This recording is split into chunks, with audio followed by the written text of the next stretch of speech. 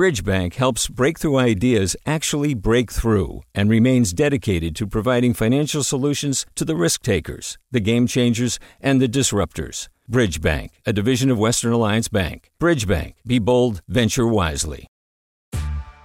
Hey there, this is Brittany Luce from NPR's It's Been a Minute. KQED's podcasts like The Bay, Bay Curious, Mind Shift, Right Nowish, and more all tell the stories of the Bay and beyond with reliable, human-centered journalism.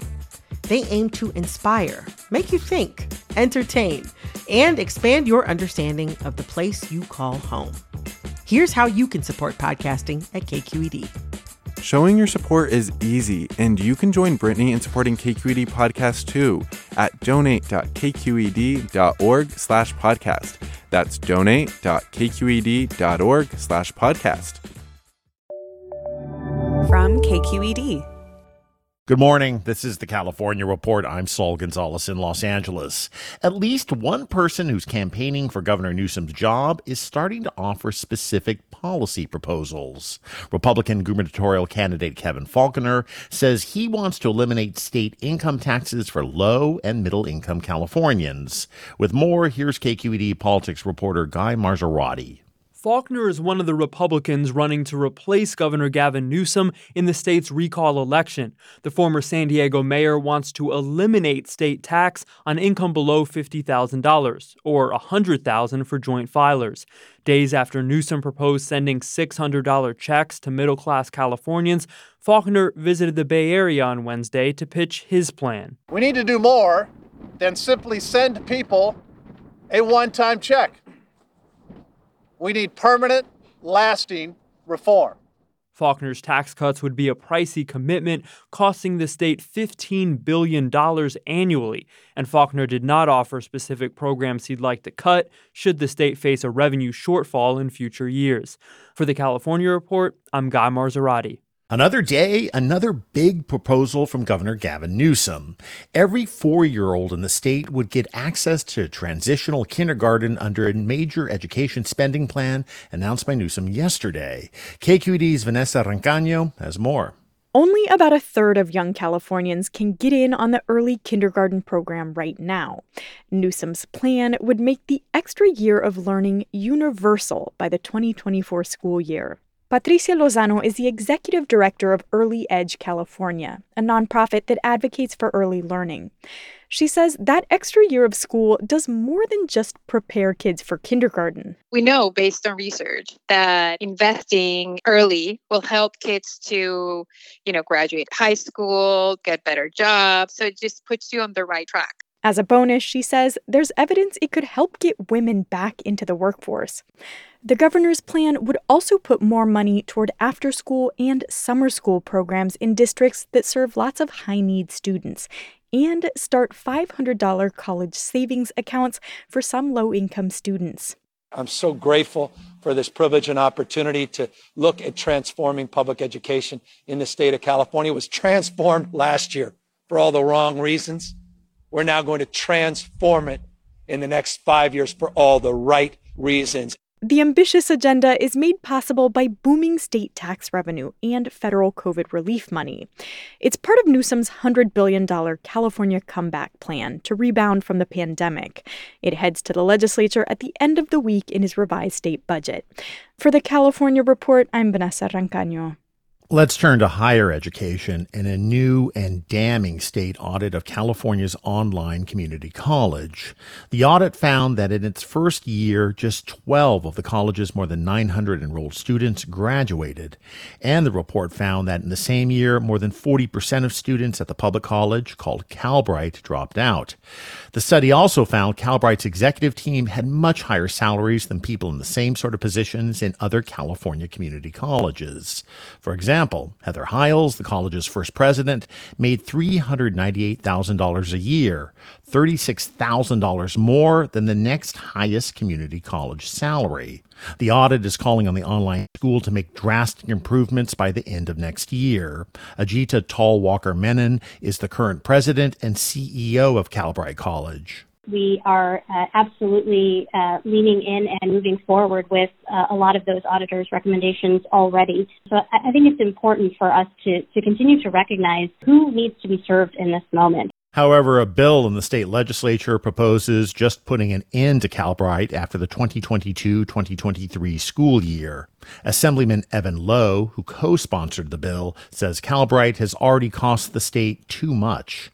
I personally would never recommend to a student that they enroll in a school with so many red flags. The bill passed the Assembly last week and is waiting for a committee hearing in the Senate. Hi, it's Terry Gross, the host of Fresh Air. We bring you in-depth, long-form interviews with actors, directors, musicians, authors, journalists, and more. Listen to our Peabody Award-winning Fresh Air podcast from WHYY and NPR. Hey, it's Avery Trufelman, host of Articles of Interest. And I've got to say, I've been a fan of KQED ever since I was a little kid, and I would come out to San Francisco to visit my grandma. It was just what we'd always turn on every time we got in the car, every time we were making dinner and turning on the radio. It was always KQED. And then over the years, I've become a massive fan of KQED podcasts because this is local reporting at its best. These are answers to questions you've always wanted to know, interviews with exciting, unusual voices, necessary journalism, all told with love and care and artistry. And did you know that a majority of KQED's funding actually comes from members? It's just people like you and me supporting the programs they love, while also getting access to cool events, behind-the-scenes footage, and so much more. If you want to sign up and be a part of this amazing community, visit donate.kqed.org/podcasts to become a member today. That's podcasts with an S. Thank you for listening, and thank you for your support. Governor Newsom says the state's mask mandate will likely change around June 15th, the date he's targeting to reopen the state. Speaking at a news conference yesterday in Monterey, the governor said there will likely still be rules in place for indoors. We will be updating our mask guidelines, outdoor masking, if we reach that threshold where we hope to be. In fact, we'll be eliminating those mandates. There'll be guidelines and recommendations, but for indoor activities. Newsom says he hopes those indoor rules will be able to be lifted sooner rather than later as well. Hospital care at home is nothing new for patients with low-level health needs. But since the pandemic, a growing number of healthcare providers, including California-giant Kaiser Permanente, are offering people with more serious health conditions hospital-level treatment in the comfort of their homes. Stephanie O'Neill reports. Pandemic isolation finally got to Janet Yetinikian, her husband, and 2 teenage kids late last year. So in December, when friends invited the Glendale family to join an afternoon barbecue, they eagerly accepted. We just go, okay, we've been home all this time, let's just go a few hours and come back. The day after the gathering, the host came down with fever. A test confirmed COVID-19. Within 2 weeks, Janet's husband and kids got mild cases of the disease, while her blood oxygen plummeted to dangerously low levels. And a few days later, I had to go to the hospital. Treatment included an IV drip of the antiviral drug remdesivir and constant monitoring, things normally done in a hospital. So it surprised Janet when her doctor at Adventist Health offered to move all her care home to be monitored virtually. It was even better than the hospital. They're constantly reaching out. It's time for you to do your vitals. It's time for you to take your medications. Doctors and nurses at a command center nearly 200 miles away manage Janet's care as part of a new federal effort aimed at freeing up hospital beds during public health emergencies. Under the model, about 60 illnesses, including COVID-19, qualify for home treatment. So heart failure, pneumonia, skin infections, those are all patient populations we can safely care for in the home. Dr. Margaret Paulson leads the Mayo Clinic's new home-based care program in rural Wisconsin. Paulson says once her patients understand that home care does not mean less care, they eagerly embrace it. Especially for patients who have been in the hospital a lot, to know that they can actually go home and sleep in their own bed and be with their family and have their pets by their side. It's just really reassuring. And studies suggest at-home care provides better outcomes for patients and costs less to provide than traditional inpatient care.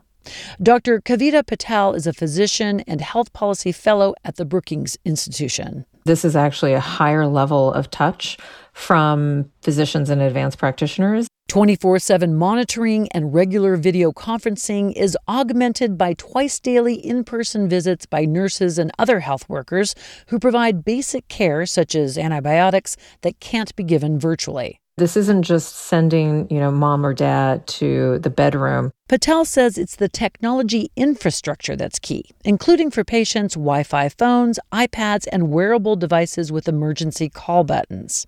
Rafael Rakowski is co-founder of Medically Home, the tech company that supports at-home programs for the Mayo Clinic, Adventist Health, and others. Another selling point, he says, no facility transfers as patients heal. We stay with the patient until they're fully recovered, and it averages anywhere from 20 to 30 days, sometimes longer. So we substitute not just for the hospital, but for all the care that follows. Still, not every patient is a fit. They have to live within 30 minutes of emergency care. They also need high-speed internet, and, says Patel, they can't be too sick. This can't be something where it's so complicated that you are monitoring a patient worried that they could crash and need to be in the ICU within minutes. But for moderate COVID-19 and dozens of other conditions, she says, acute hospital care at home, now offered in 30 states, is likely to become a more common option. For the California Report, I'm Stephanie O'Neill. Identity theft, fraud, ransomware. There are so many different kinds of cybercrime plaguing the digital landscape. It was bad before the pandemic, and it surged during it. That's why KQED's Rachael Myrow tells us some top cybersecurity analysts say it's time for a federal rescue. One of the biggest economic scandals during this pandemic, the dumpster fire at California's Employment Development Department. The agency was completely unprepared for a surge in demand and also a surge in hackers, many of them in prison, keen to get a piece of the action. Our own Mary Franklin Harvin has been following the story for the California Report. Around Thanksgiving last year, DAs from across the state came together to announce that over 30,000 fake unemployment claims had been filed in the names of people incarcerated in California. Ugh, epic fail at exactly the moment so many Californians desperately need help. But the EDD and the California Department of Corrections and Rehabilitation are hardly the only state or local government agencies with abysmal IT. Ancient software, limited budgets, it's an old story. It's hard to make it tangible until it's too late, right? And all your systems are locked up. And those same people that have been asking for support either end up getting fired or moved along because how could you let this happen? Matt Masterson was a senior advisor at the U.S. Cybersecurity and Infrastructure Security Agency. Now he's at Stanford's Internet Observatory. He says federal funding could help state and local agencies across the country get up to speed. Whether it's at the grid level, whether it's water treatment plants, whether it's county sheriff's offices, right? That's a matter of public safety. But there is no comprehensive digital infrastructure investment bill moving on Capitol Hill, possibly because many lawmakers are worried about providing money without direction for how to spend it. I love that idea, but I think money is not sufficient. Ro Khanna is one of several Bay Area Congress members who represents Silicon Valley.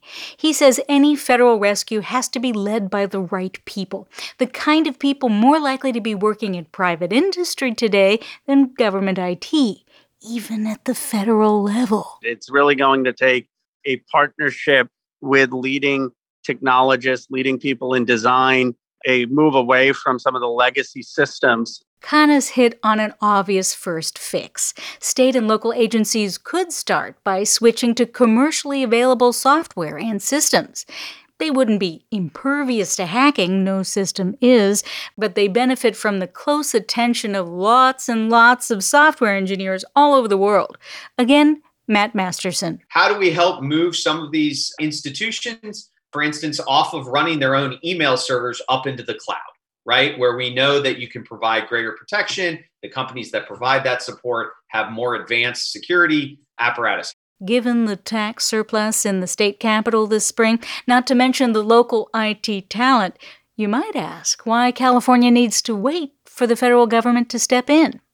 For the California Report, I'm Rachael Myrow in Menlo Park. And finally this morning, let's consider the night sky and the beauty of darkness. On a clear evening, thousands of stars can be visible to the naked eye. But light pollution from cities and towns can overwhelm the grandeur of the heavens and make the night sky look kind of dull and washed out. Well, some places are fighting back. The San Diego County mountain town of Julian has just been certified as an official dark sky community by the International Dark Sky Network. That means Julian has put in place measures to cut down its light pollution, like promoting the use of special bulbs and light timers to reduce needlessly harsh glare. Julian is only the 13th community to get the official dark sky designation and the second in California. The other is nearby Borrego Springs. And that is the California Report for Thursday, May 13th. We're a production of KQED Public Radio. I'm Saul Gonzalez. Thanks for listening and have a great day. Support for the California Report comes from Blue Shield of California, closing the healthcare gap since 1939. Learn more about their commitment to quality and fair health care for every Californian at news.blueshieldca.com. Hint: fruit-infused water in over 25 flavors like watermelon, pineapple, and blackberry. No sweeteners, no calories, in stores or delivered from drinkhint.com. And Eric and Wendy Schmidt through the Schmidt Family Foundation, working together to create a just world where all people have access to renewable energy, clean air and water, and healthy food. On the web at theschmidt.org. Do you love learning about the San Francisco Bay Area? Its history, its people, its unique blend of cultures? Then you should check out the Bay Curious book. I'm Katrina Schwartz, editor and producer on the Bay Curious podcast, and I'm here to let you know that for the month of May, we've worked out a sweet deal for KQED podcast listeners. Right now, you can get the Bay Curious ebook for $1.99. That's right, $1.99. Just search for Bay Curious wherever you get your ebooks, or find a link in our show notes. This offer does expire at the end of the month, though, so you'll want to act on it fast. Happy reading!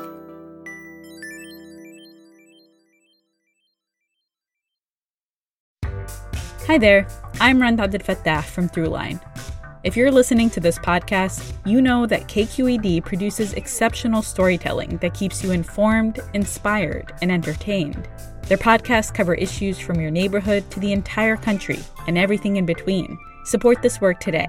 You can help us continue to bring quality podcasts to your ears. Just head to donate.kqed.org/podcast. That's donate.kqed.org/podcast. Hi, I'm Sasha Koka, host of the California Report magazine. Every week, we bring you stories about what connects us in the giant, diverse Golden State. Because what happens in California changes the world. I love this place. We were once seen as like the place to be, California. The land of milk and honey. That's where you go to Sunshine State, but we just have challenges right now. KQED's California Report magazine. New episodes drop every Friday, wherever you get your podcasts.